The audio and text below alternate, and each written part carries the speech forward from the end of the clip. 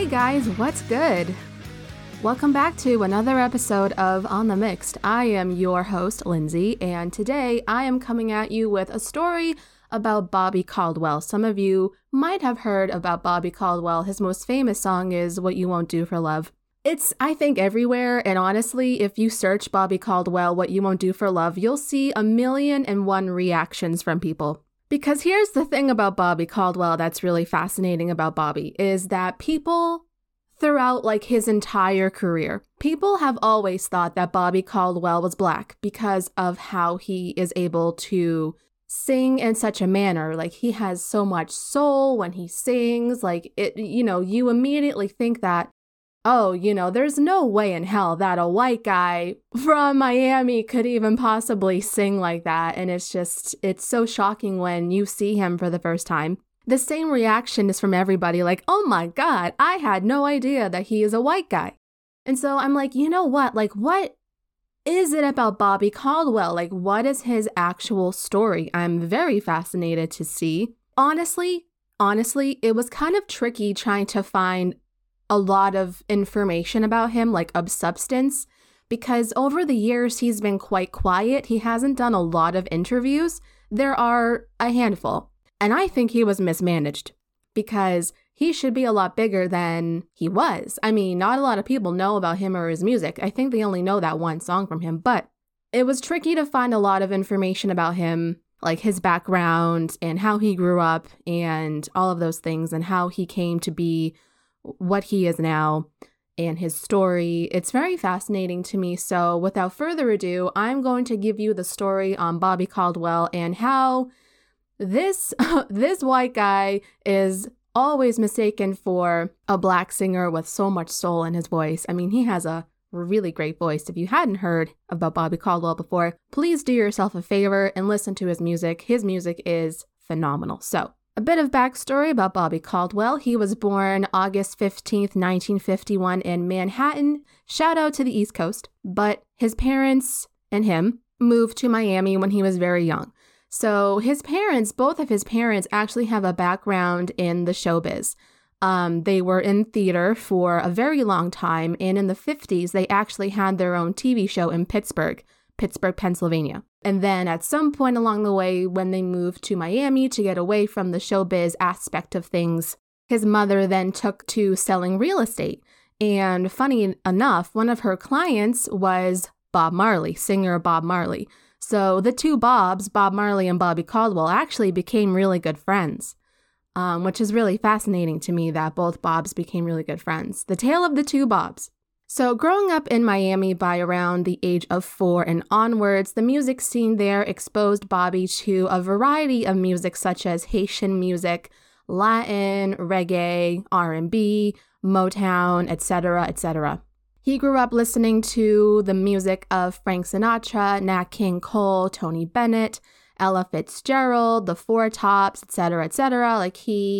One thing about Bobby that is very prevalent for me is his love of Black artists and blues music, again, R&B, reggae music, Latin, Haitian music.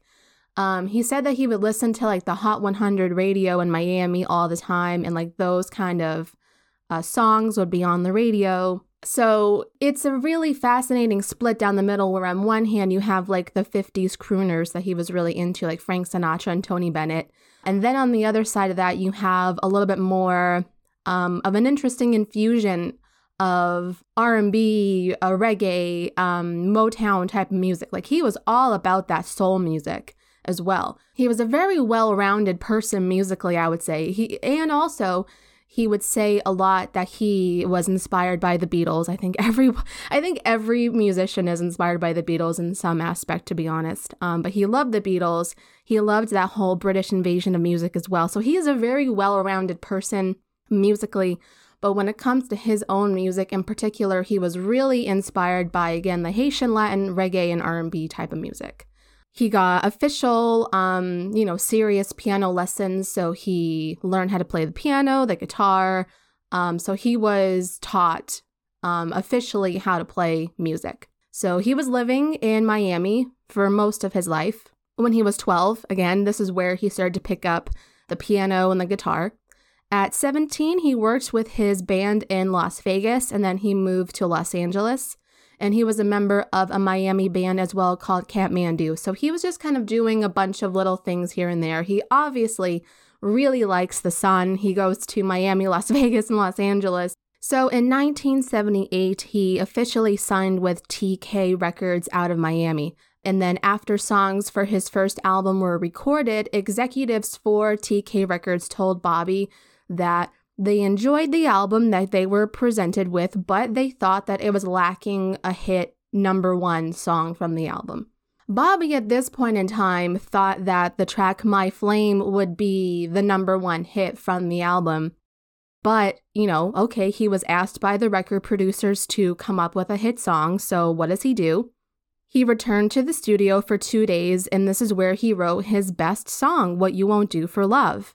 The song's horn arrangement was written and recorded by Miami arranger Mike Lewis. It's a really, really, really great tune. It's a classic tune. It's a really nice, easy type of groove, and that's the music that he really does. He does quite like loungy type of music. It's really soulful and easy on the ear. It's really, really chill. I would kind of put him on the same lines as like Dan Fogelberg. It's kind of like easy listening rock, kind of, if you will. And in the rare interviews that I've seen him in and from what I've heard from him, he said that in the beginning, sometimes the lyrics would come easy to him, but most of the time, especially as he's gotten older, it's been really grinding for him. It feels like he has to grind out these lyrics. But in the beginning, like what he's doing right now, in the 70s, he said it was quite easy for him, for the most part anyway. So this tune really came together in like no time at all. So he presented his record company with What You Won't Do for Love, and they were confident that this was the tune that would become the hit track. And again, Bobby kind of thought that My Flame, which featured him playing guitar on this one, would be the hit instead, but they were like, no, listen. What You Won't Do for Love is going to be the breakout hit, and you're going to be a star. It was released to R&B radio, and TK Records did their best to hide the fact that Bobby was actually white, because TK Records was mainly an R&B label popular with Black listeners. And this was a very strategic move that they did very early on in Bobby's career. They were very aware of the fact that Bobby Caldwell has this very soulful voice. People were aware that Bobby had this certain flair. This has been a point of contention with his whole career since he started. Even new people now, again, like I mentioned, you go to see reactions on YouTube and people are like, oh my God, he's white. I had no idea. So it's like, yeah, quite interesting.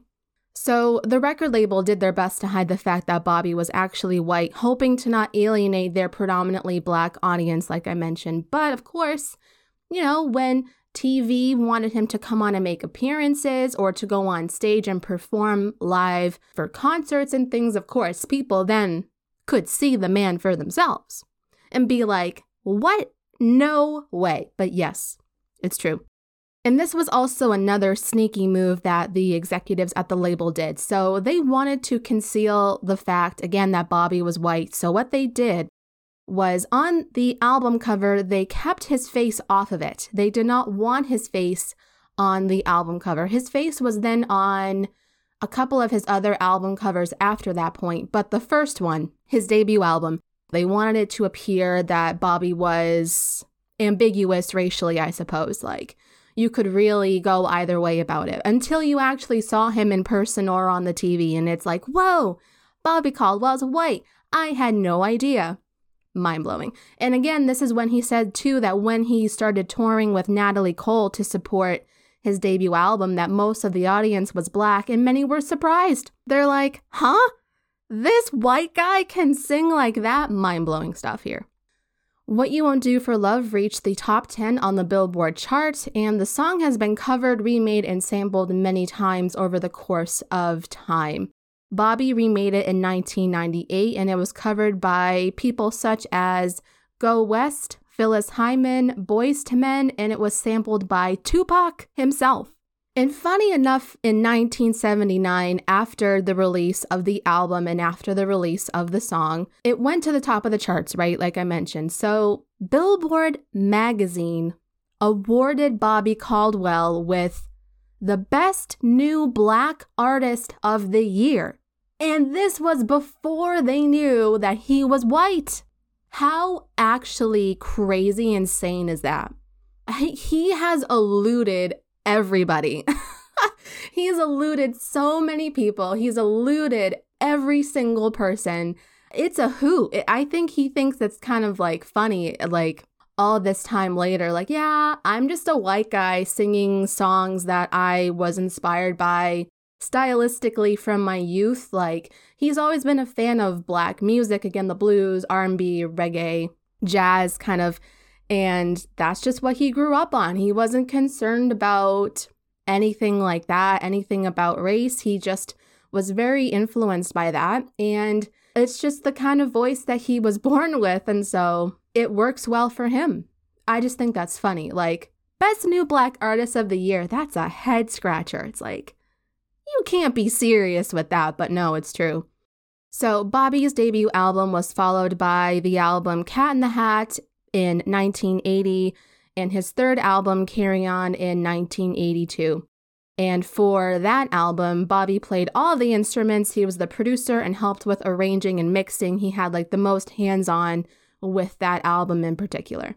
But to be honest, it's kind of teetered out since his first big album. I've listened to his debut and I've listened to his second album, Cat in the Hat.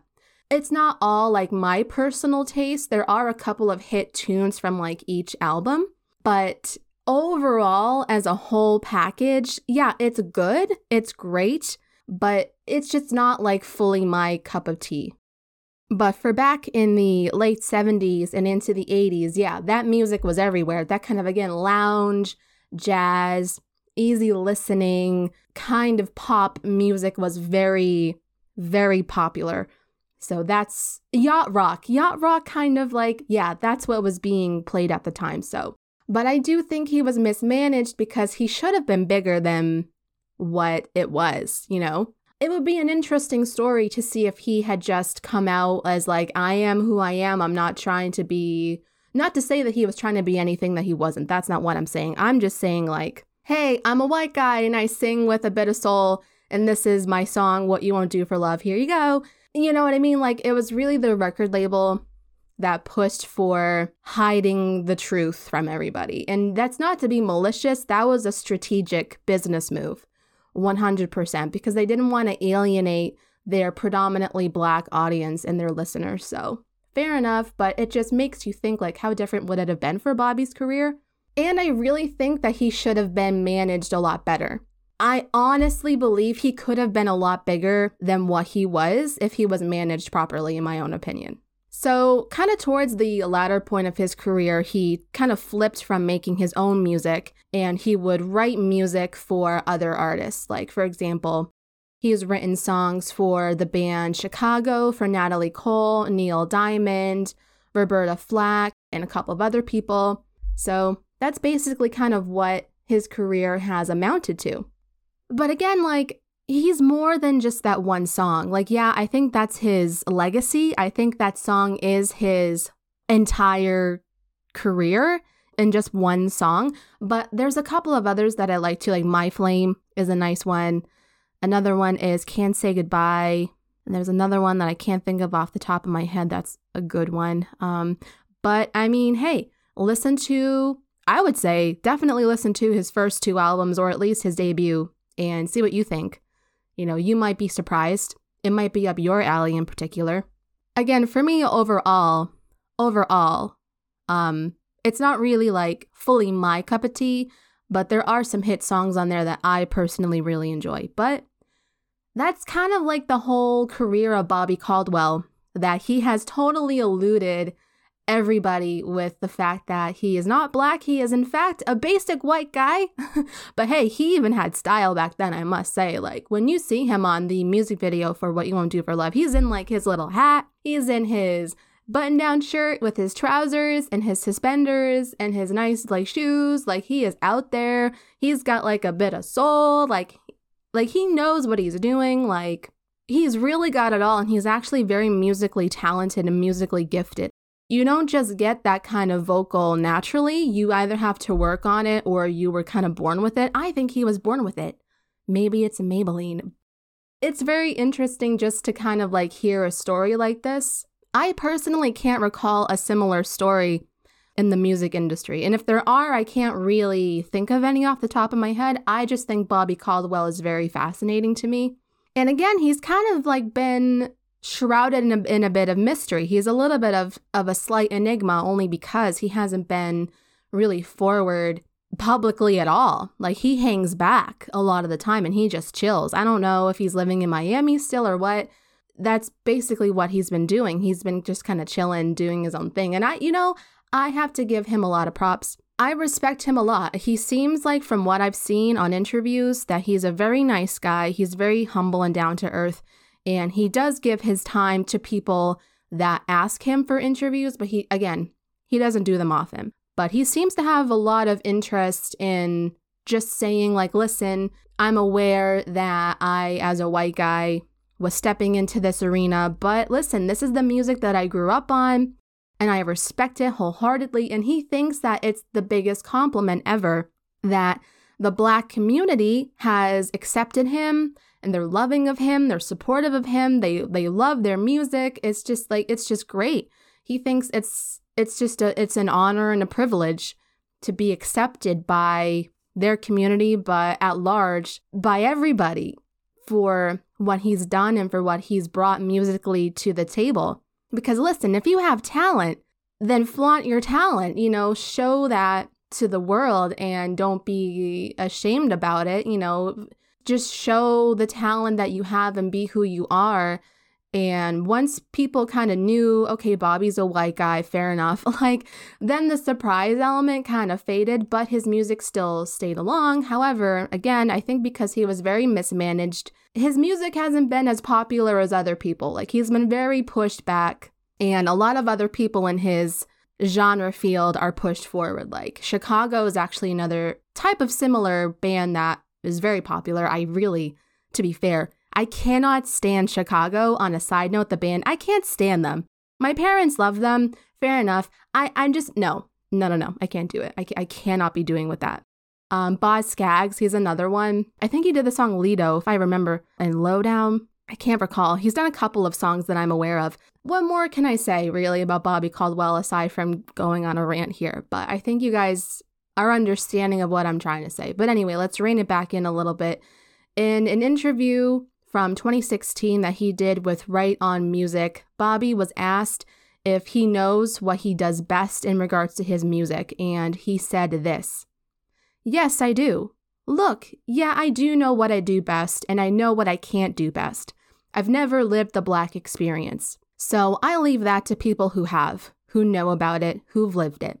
I'm just a fan of some of the greatest Black artists of all time, and I'm sure we'd agree on who those are. I'm basically a white guy from the South doing what he does that's been influenced by all of those things.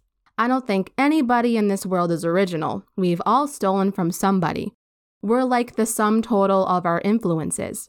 But I don't know anybody that tries to do what I do, but I've been guilty of trying to do what other people do."